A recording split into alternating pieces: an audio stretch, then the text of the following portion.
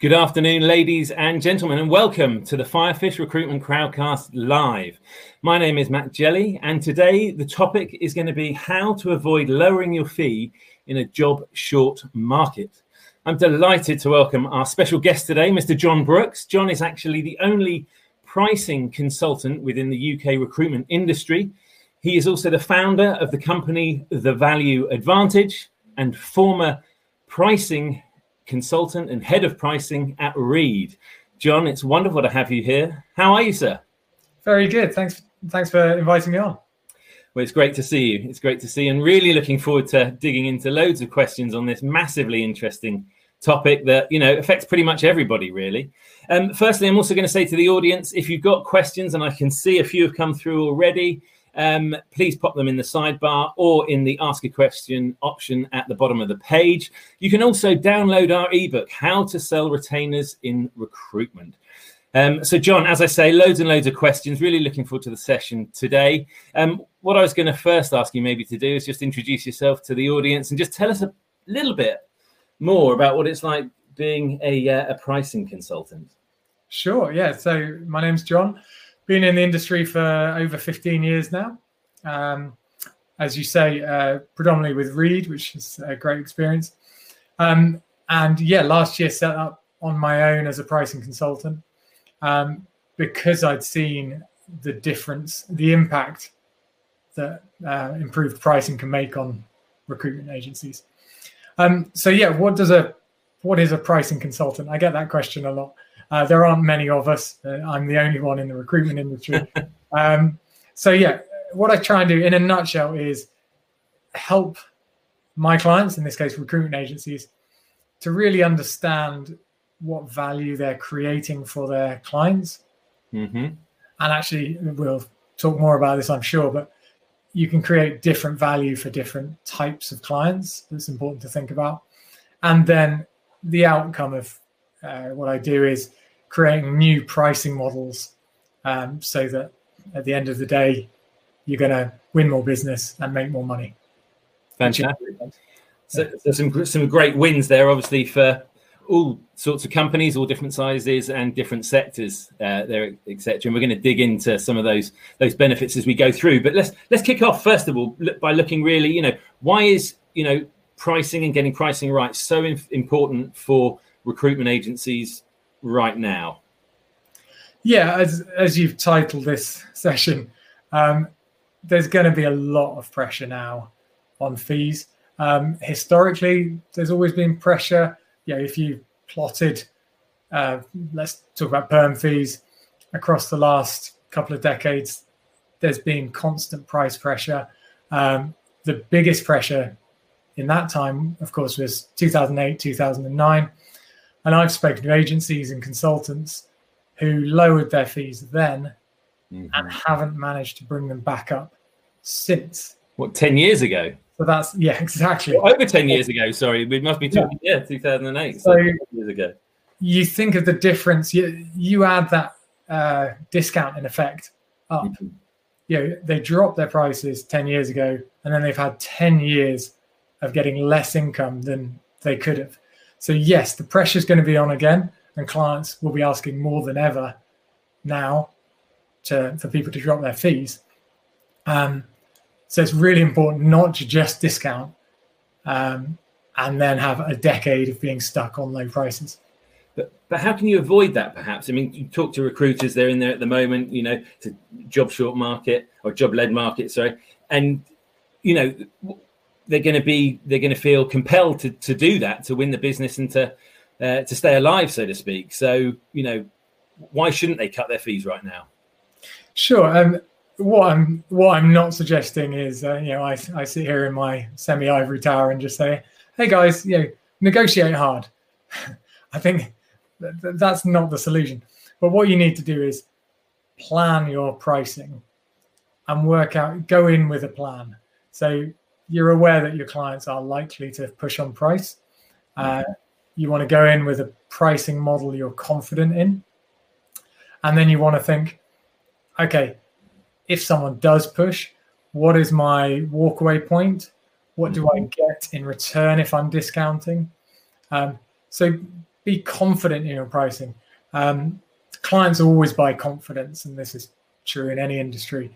The most important place to have confidence is when you're negotiating and talking about price, right? That's not the time to crumble and worry about, to start being uncertain, especially now clients are really going to pounce on that. So have a plan and know what you're willing to discount and what you're willing to do. So off the back of that, really, I mean, are we able to talk a bit more about, say, the link between service, value, and effective pricing? Yeah. So I think what's fascinating about recruitment is, as it stands now, we often go in and say, I can recruit. What I do for you is recruitment. And then we very quickly move on to price. So actually, we're not defining what the client wants and what the client values from us as recruiters. So it's important and much more, it's advantageous for us to go in and say, let me talk about the services I can offer. And let's talk about which service you need now for this moment, for this situation, for this role. Yeah, and the situation has changed so quickly from a candidate short market to a candidate rich market.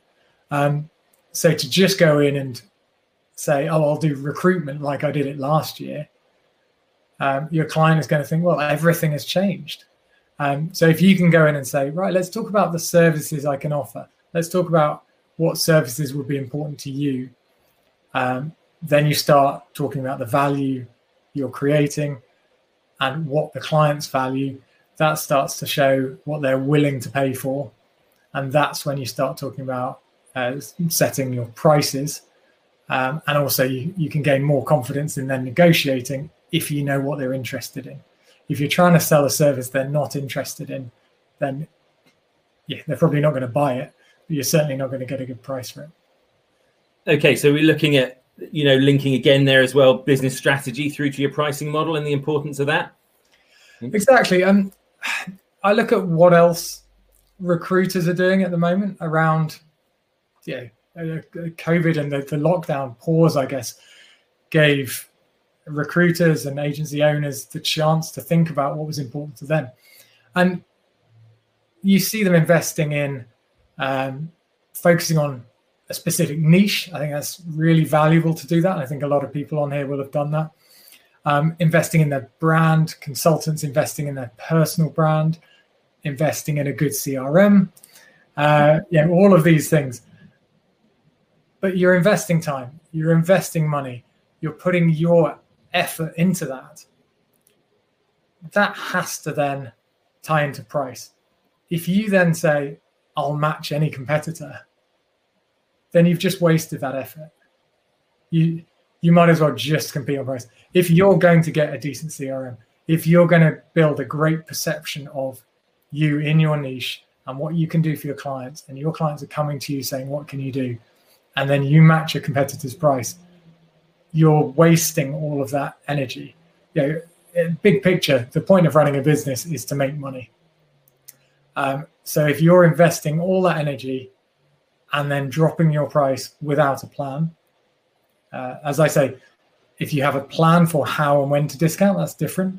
But yeah, if you're just saying, oh, it's a tough market, fine, 10%, then you might as well not have bothered investing in all of those other parts of your business strategy. Okay, so the importance of value, importance of service and strategy and business model being linked through to price, obviously being important there. And again, directly a question is actually coming from John DaCosta. Quite simply, fixed fee versus percentage. John obviously wanted to put that forward.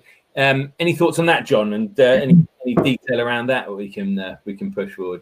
Yeah. Obviously, I'm a great supporter of changing parts of how recruiters price, but actually percentage of salary is a godsend. It's worked incredibly well. Salaries go up over time, so that means our fees go up over time. If you had fixed your fees 20 years ago, you said, great, I'll do $3,000 back then. Yeah, £1,500, maybe £1,000 for a placement. Every few years, you'd have to go back to your clients and have a very awkward conversation about how you're raising your prices. And that happens in a lot of industries.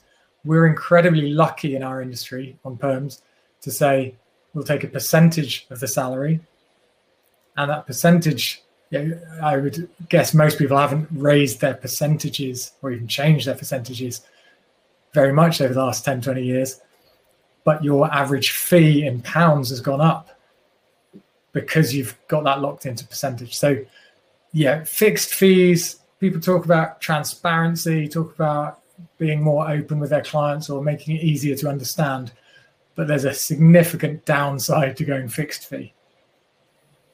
Okay, fine. So John, hopefully that helps and answers your question as well. Neil MacArthur, I know that you put in a comment before the session started about this might just save our bacon. So if you are listening at the moment and got any expansion on that, then we'd be interested in hearing from you on that as well. So in terms of retained business and overcoming pricing in that respect, how can a business at the moment secure more retained business and indeed do just that, overcome any pricing respectfully of that? Yeah. So fixed fees, retainers, that's another example of ways that are known in the industry to mix the pricing up. I think the contingent versus retained argument is slightly inward looking from our point of view. If you break it down to clients at one level, you're saying, would you like to pay later, or would you like us to send you a couple of invoices at different times?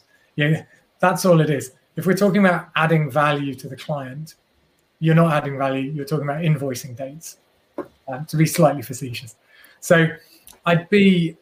Okay, well, talk more about that, because obviously we're talking about stage of payments, when the payments are coming in, etc. And that surely has to link then to value and stuff which comes before, how the pricing model is laid out. So what I'd suggest, not get focused, not start with we need to do a retained model. Yeah. Or we need to stick with our contingent model.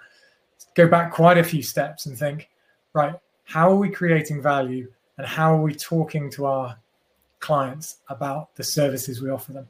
And briefly, what I do for recruitment agencies is help them move I help them give their clients a choice of services. So classically 3 options. And you'll see examples of that in other B2B industries. Buying software, you'll often see 3 options. B2C, you see that, be that wine lists and good, better, best wines, travel insurance. You see that. multiple price points, basically. Exactly, yeah. But it's the price points are useful, but it's what's within each of those packages or within each of those services that's really useful. So you need to understand your clients. But once you've created that choice, you can go in and say, okay, well, I can do quite a light option. So let's talk about, do you want to just get this done quickly? You want a few CVs over and whatever else is in that package? Or let's look at the top end. Hey, I can roll out the red carpet for you. I can video interview. I can go on every single job board. I can sit in on interviews with you. We can do post-placement work. We can do coaching. The list is endless. And I think that is why you need to understand what your clients in your niche value and what you can deliver on. Once you've done that, creating that choice of services really turns the conversation with your client from being very price focused. So if we go, what most people do now, you go in and say, I will recruit for you. The salary is 40K, so it's 25%. Where does the client go from there? They negotiate. All you've done is say, we'll do the job for 25%. You're really just saying, here's the price, come at me. If you go in and say, there are 3 approaches I can take to solve your problem, let's have a look at those and let's talk about which one fits for you. The client is opening up about what they need from you, what they value. So they might look at your top option and say, wow, That's really impressive, and that's nice. You're building a halo effect there. So they're looking at that top option thinking, wow, that's brilliant. But I don't want all of those things. And I can see the price and I don't want to pay that much. So then you have a consultative conversation about which services they do need and what they are willing to pay. And you can see the difference between the two, right? You've either led them to just a win-lose negotiation, or with 3 options, you're talking about what works for them, what they value, and it almost becomes you're creating a bespoke service out of your packaged services. And that's really powerful. My theory is people only have so much time to spend on negotiation. So actually, if you're talking to them about value and service, they spend less time pushing on price. So it sounds like you're putting more emphasis on the value and the service, bringing that to the fore. That's the main agenda. And then the pricing element becomes a bit more of a sort of formality. So exactly. I've also sat with, I've used this with clients myself, obviously. And, I've had HR directors who work through this and they understand the logic. They understand why the price exists and why one is more expensive and why getting something from you is more expensive than getting a lower level service. So actually, during negotiations, they've half pushed because it's habit, and then they've almost backed off negotiating because they've said, well, I can see why I would have to pay more for that. So you're giving them the answers as to why you're not just going to drop your price to match a competitor, or you're not just going to go to 10%. Okay, well, this sounds pretty compelling stuff that could help an awful lot of companies, agencies, etc. We're talking about it now. In your experience, how many companies have adopted multiple pricing points? What are the barriers or the reasons why companies haven't adopted them? And if they're not working for certain agencies, if they have got them into play, why might that be the case? Have you experienced, companies just ineffectively putting those 3 price points into play? Because, underpinning a lot of what you're saying here, this could be a fundamental takeaway, a very sort of tangible thing that people can put into their business pretty quickly, in an important time to do it. Yeah, I absolutely recommend think about how you would do this. It's not easy. I think with what I say about pricing and packaging services is there's a lot of complexity to it. And almost the hardest bit is working through that yourself. It's your job. And I can help you. It's my job to help you. You've got to work through that so that what you come up with is a really simple, easy to understand pricing model. So 3 clear options that you can sell to your clients and they understand. And if you've got other consultants, your consultants can pick it up and quickly sell it confidently to their clients as well.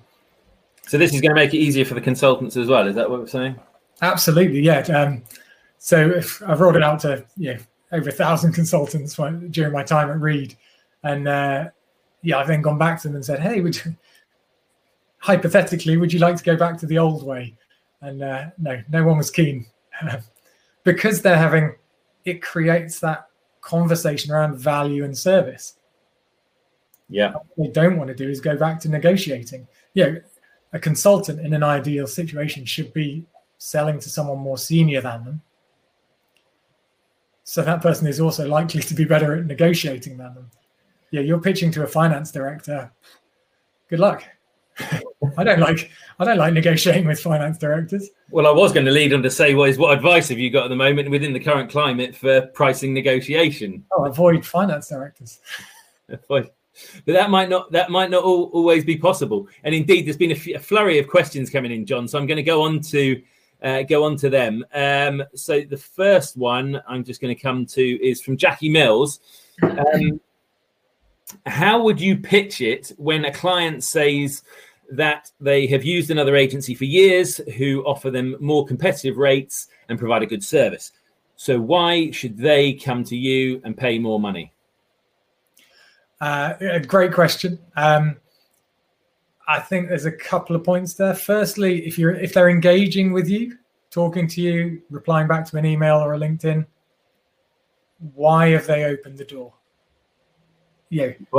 that could be, I would say that. I'd say exactly what Jackie has said their client said. It's a good way of negotiating, right? You're more likely to get someone come in and pitch for a lower rate. What you want to do, you want, I say when you build services, you have features within those. So whether that's video recruiting or video interviewing or whatever. So you've got those different features. At least one of those features needs to be a real wow feature. You need to think about USPs is the classic way of talking about it. You need something that really stands out. As we've talked about previously, Matt, there's a lot of recruiters out there. So we have fallen into the trap of thinking, we all do the same thing. It's perfectly possible to find a USP or a wow factor. And you really need that in a competitive market. And that's your answer, as well as questioning why they're talking to you if they're completely happy. But you then need something really punchy. And that often involves taking a risk, a big risk.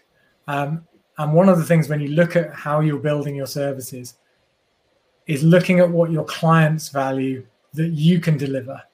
So ideally, you want your clients to perceive this wow factor as a real risk. I'll give you an example. I'm a big fan of extended guarantees. And one of the things I've used in the past is to get into the exec search market was 12-month guarantees. And we were blowing everyone out of the water with that for our target market. Some people had no guarantees. Some people had 3 months. They were talking about it in days or weeks. And we just said, a year. We'll give you a year. And we had clients coming back to us saying, what are you doing? We don't believe you, or we don't. I mean, they were questioning it, but what they were saying was, tell us more. It was a wow factor. And we'd done some of the maths and we took a bit of a punt. But we knew that this was something that clients valued, that made a big statement and that got us in the room and got us talking. And then you back that up by showing that you've done it before, you're a good consultant, you understand the market. Everything everyone on here knows how to do. But create. And in retrospect, was it worth the risk? Oh yeah, massively. Paid off hugely. We had a few nervous. They're fine. Our finance director was nervous. But okay, fine. But I suppose the end of Jackie's question there. So why should they come to you and pay more money is a good question to look inwardly and ask yourself as well in terms of your service, which comes back to your value service element. So. Yeah, and ask yourself, what would they pay more money for? Mm-hmm. Again, if you're stuck on saying, I do recruitment, they do recruitment, you're not going to get anywhere.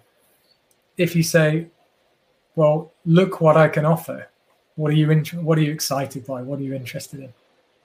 So then are we talking about bona fide, real multiple price points on 3 different service elements, or are we talking psychology or, and they need to be genuine options. So one of the things, the psychology behind this is it's all about choice. If you get your clients making a choice, then they're going to buy into what they decide to do. If you tell them the price is 25%, they're going to say, well, that's what you say. Here's what I think. Whereas if you say, here's 3 options, what do you think is best for you? They're having to engage a different part of their brain. They're thinking, well, what is best? Let's think. For this situation, okay, let's say I go for the middle option. I've chosen the middle option. I've engaged much more in that process. I can see what the price is. I've chosen that price. Of course, I've been well trained as a client. I'm going to ask for a discount. Yeah. But I've chosen, I'm engaged in this. I'm involved in this process. I'm not being told what the price is. Okay. And John, massively interesting that was. We'll probably dig into it a bit more in a moment as well. But I do just want to come on to John DaCosta again, because he's just come back to your point around the 12 months and wondered what was the scale over the 12 months basically for the guarantee. Oh, in terms of staggered. Yeah. Staggered, got rid of all that. All that. So completely simplified. Yeah. You know, I talked about it all out. We worked out the challenges. We put something really simple together so that, again, a new consultant could go out and say, here's how it works. Earlier on in my career, at Reed, when I was looking at various perm products, services, I'd sit down with consultants and I'd say, cool, how does the staggered rebate work? And some of them would be, I remember one person, great consultant, really proud. They were like, oh, I've come up with a pizza diagram. So they got out this diagram, they drew it. I was just like, that's cool. That's a good 10 minutes of a sales pitch. I'm trying to explain your rebate. So we just realized, clients aren't that interested. And again, it undermined the statement that we were trying to make. There's no point making a wow factor and then putting an asterisk next to it. So I think John is, maybe sort of picking himself up off the floor with the suggestion here, because he said, so 100% refund over 12 months. Is that correct? I think we tested that for a bit. I think we changed it. We refined it over time, but kept it simple. It didn't go back to a pizza of... It wasn't massively complicated. 1/8 here and 2/8 here and 3/8 here, and then...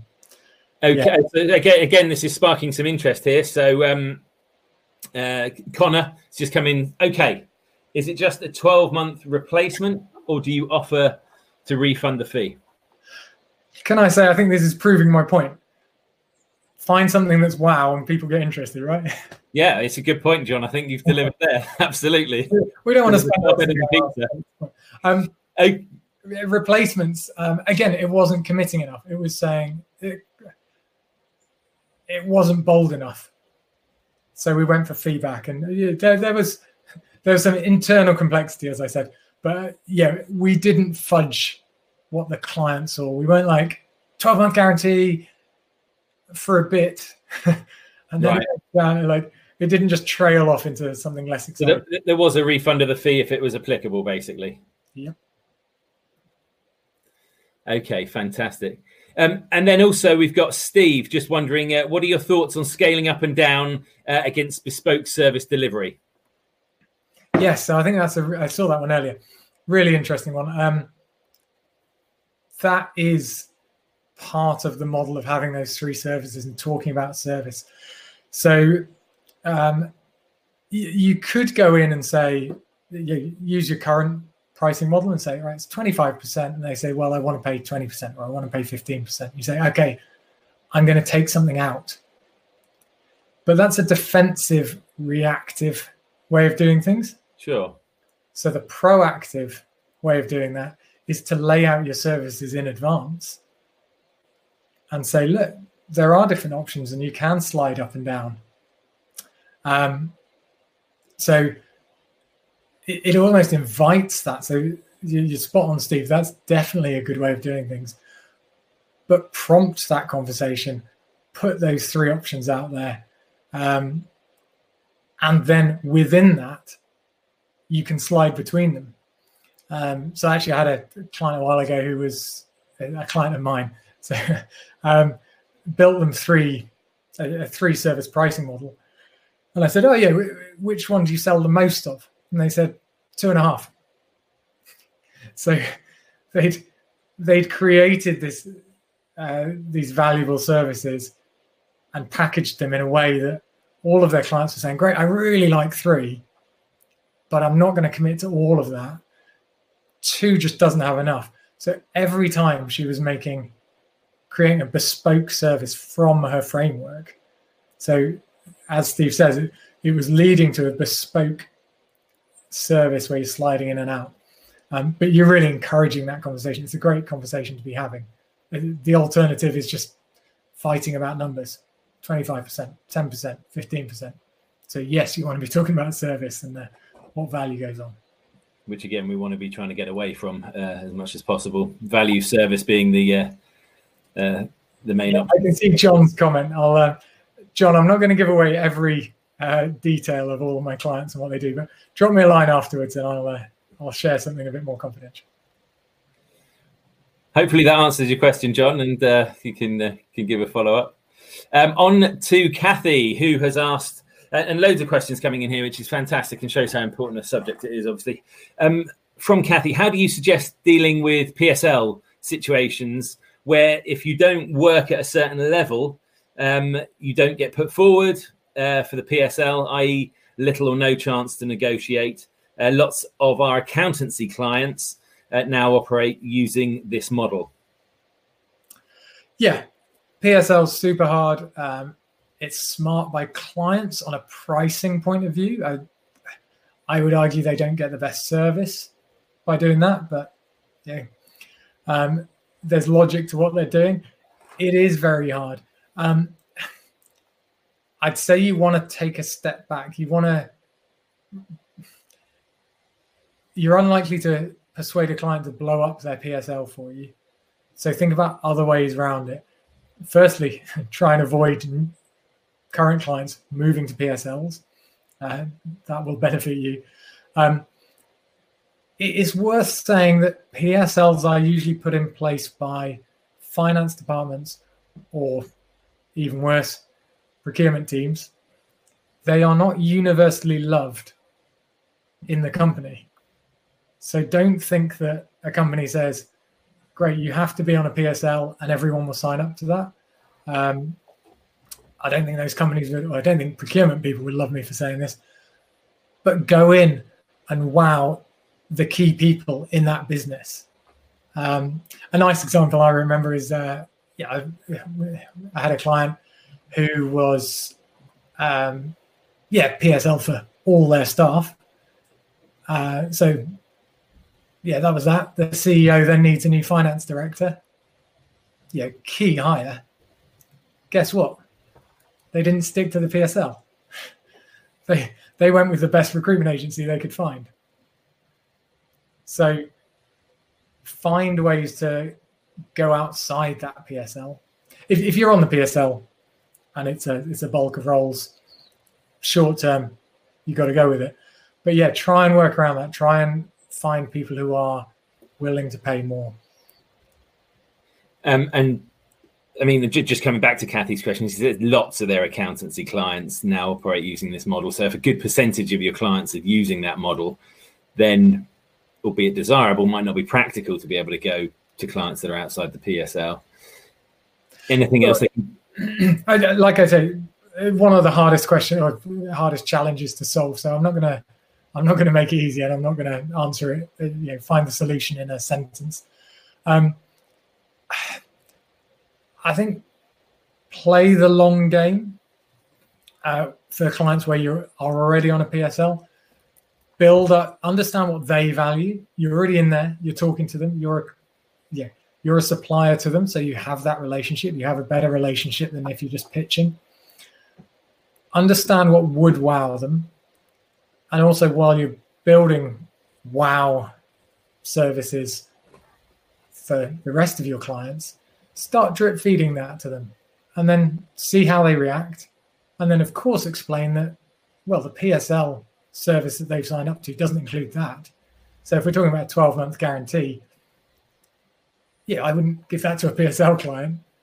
You're talking about communication, a lot of communication around it, basically. Yeah. And so again, I guess don't give up. Don't say, again, don't default back to recruitment.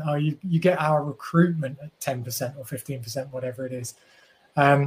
You can say, okay, you get our standard service and you get it at a discount because of the volume and the agreement we've signed up to. But look at all the exciting stuff. Look at what we do for other clients. And tempt them out. FOMO, fear of missing out. Great. Love that as a sales. Yeah. And maybe just tantalize them with some guarantees as well. So seems to work today. Yeah, fine, sure.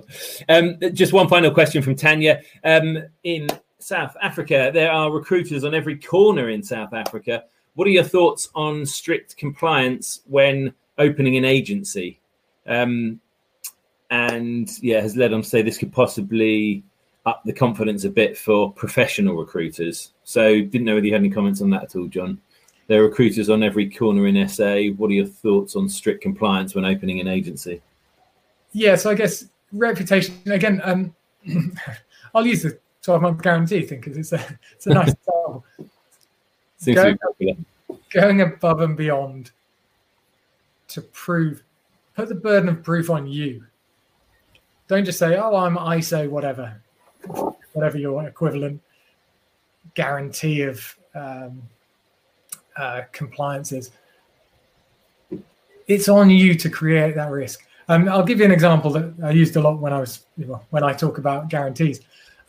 Kia, nowadays a low to mid-tier brand of car, KIA, sorry.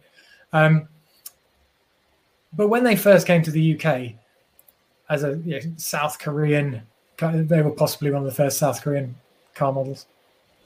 Yeah, they go with South Korean, wherever they came from. They came over and everyone's like, who are they? They've got no brand, they've got no recognition, they've got no quality. Like, who are they? 7-year guarantee. Most people don't keep their cars for 7 years. So again, it was that like, wow, well, they can't be any good. They're just some new entrant I've never heard of. Oh, hang on. They guarantee their service. They guarantee their car for 7 years. Well, that changes things. And now I'm interested. I'm leaving the door open to talk to them. They're on my list. Yeah, sure, I'll consider a Ford or whatever else. But they're on the list. So, yeah, if compliance is a big issue for your clients, and remember, that's the key thing. It's not whether it's a big issue for you, it's whether it's a big issue for your clients. But if it's a big issue for your client, go out of your way to prove it in a way that really demonstrates it and impresses people. Cool, John. Well, thank you very much, and I hope that answers the question okay. And indeed, on the previous answer as well, Kathy came back saying, great ideas, thank you very much. And it'd be interesting to see in the sidebar there any comments from people who might think of adopting John's thoughts on a guarantee option as a wow factor, or some version of that. In the meanwhile, John, what advice have you got at the moment for startups, smaller businesses wanting to get their pricing model right? I realize I'm banging on about 3 options, but that's the key message today, right? So that's your one option, your 3 options. Well, for smaller agencies and startups especially, if you're going in, you might have to take a bit of a punt as you build those services, but you're going to learn so much more. I talked before about having a value conversation with your client. So you sit down with your client, you say, there are 3 ways I could fill this job.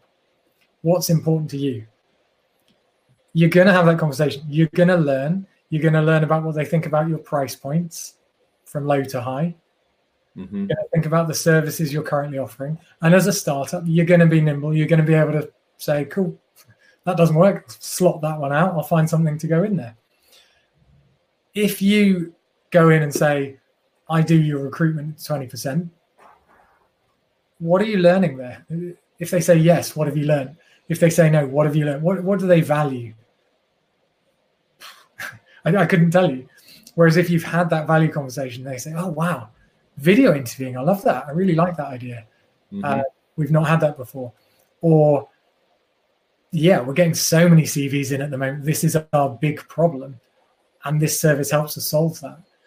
You're getting so much more information. So in the first year of business, you're going to learn, you're going to hear how your clients think and ultimately what they're willing to pay for. So I'd say, yeah, create those conversations, talk about value, and yeah, you'll be in a much better place. And let that be your compass, effectively. Yeah, exactly. Yeah. John, that's very interesting. And the final thing I just want to touch upon, obviously we are in turbulent, changing, bizarre times, if you like, at the moment. Year or 2 on, any predictions, thoughts on what pricing models are going to look like then? Yeah, obviously, I hope more people are offering 3 options and services to their clients. It's good for me.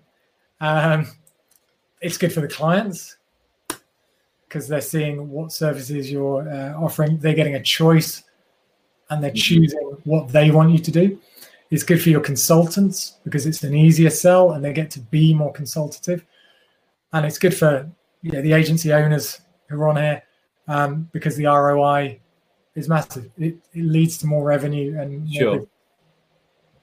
And of course, perm, temp, contract, the different role types, changes in that at all very quickly, John, as we close up here? Yeah, I think I always talk about perm on things like this because it's the easiest, it's the simplest to understand, it's the most transparent. The psychology around choice and options works exactly the same for temps, but temps is 100 times more complex. So don't just jump in there and mix things up. Anyone who runs a temps desk or temps team knows you can lose money on a temps deal.